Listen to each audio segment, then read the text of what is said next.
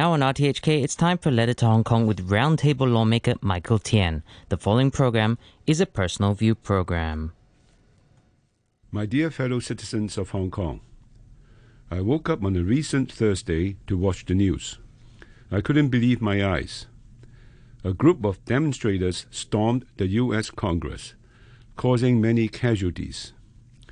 I don't think anyone would have imagined that this country, the father of global democracy, would see such violent conflict in its core democratic sanctuary.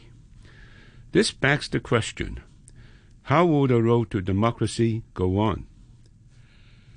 The people of Hong Kong should feel this even more deeply, because it certainly reminds people of the scene that happened a year and a half ago, when hundreds of demonstrators charged into the Legislative Council building and vandalized it. Unfortunately, the clashes at the U.S. Congress this time resulted in casualties after police opened fire to subdue demonstrators.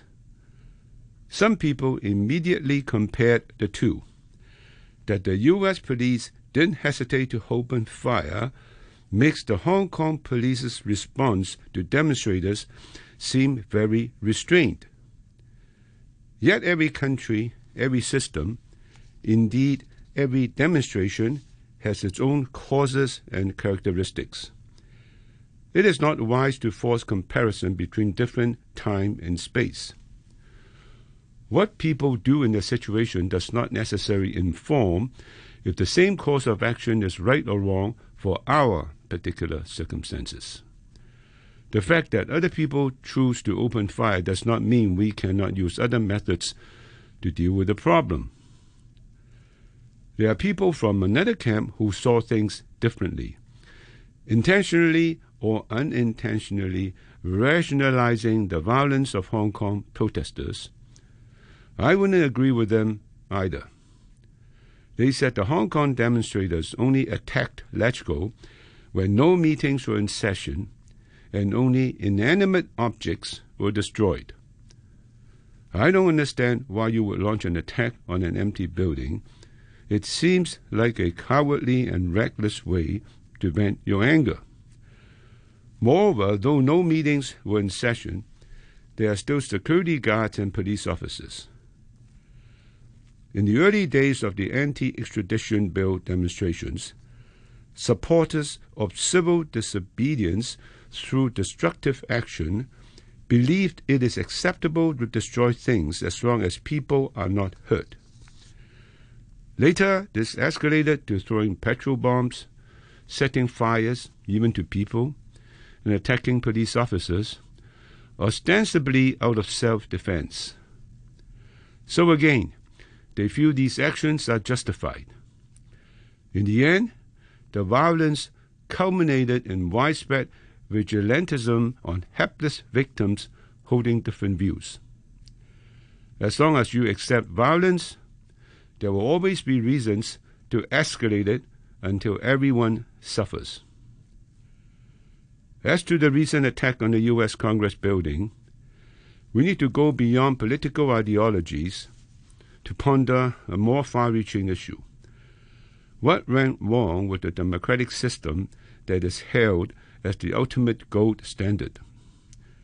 Since Trump's participation in the party's primary elections, his key selling point has been his extremism. It would be no overstatement to say that his election victories verily depended on rumors and lies. Generally speaking, under a two-party system, those in power tend to take the middle ground to broaden their support base. In the past, people even joked that the only time you can differentiate between the Democratic and Republican parties is right before an election.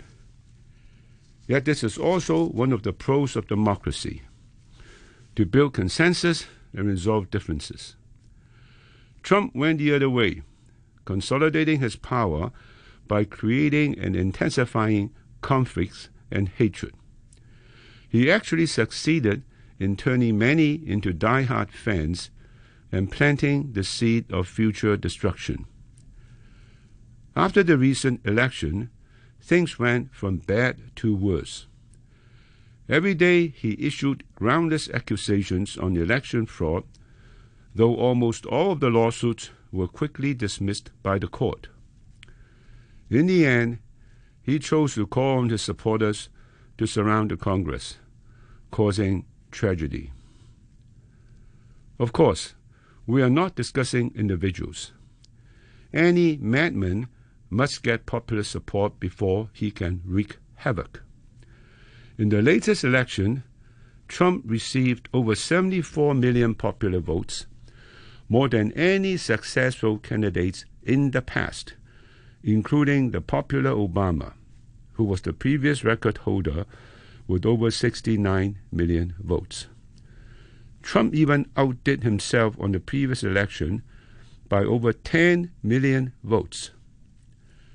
That just goes to show that his extreme strategy is not a complete failure. In today's world, where information moves at lightning speed, how is it that such an avid publisher of fake news can get so much support? In a world that touts equality for all, how is it that anyone so steeped in discrimination and hate speech can garner so much support? Well, you say, people are free to choose who they support. But in a country where elections are arguably prevalent and mature, it baffles the mind that so many would disrespect election results, reject court verdicts, and choose to express their dissatisfaction through violence.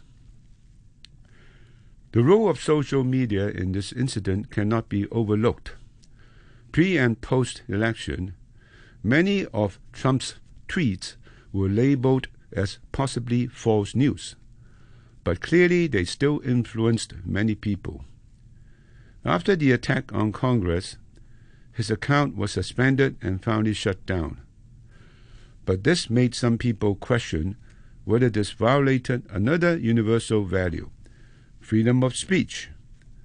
On what grounds can senior management of social media companies shut up a person? Where is the boundary? At the same time, in fact, many right-wing organizations that support Trump are very active online.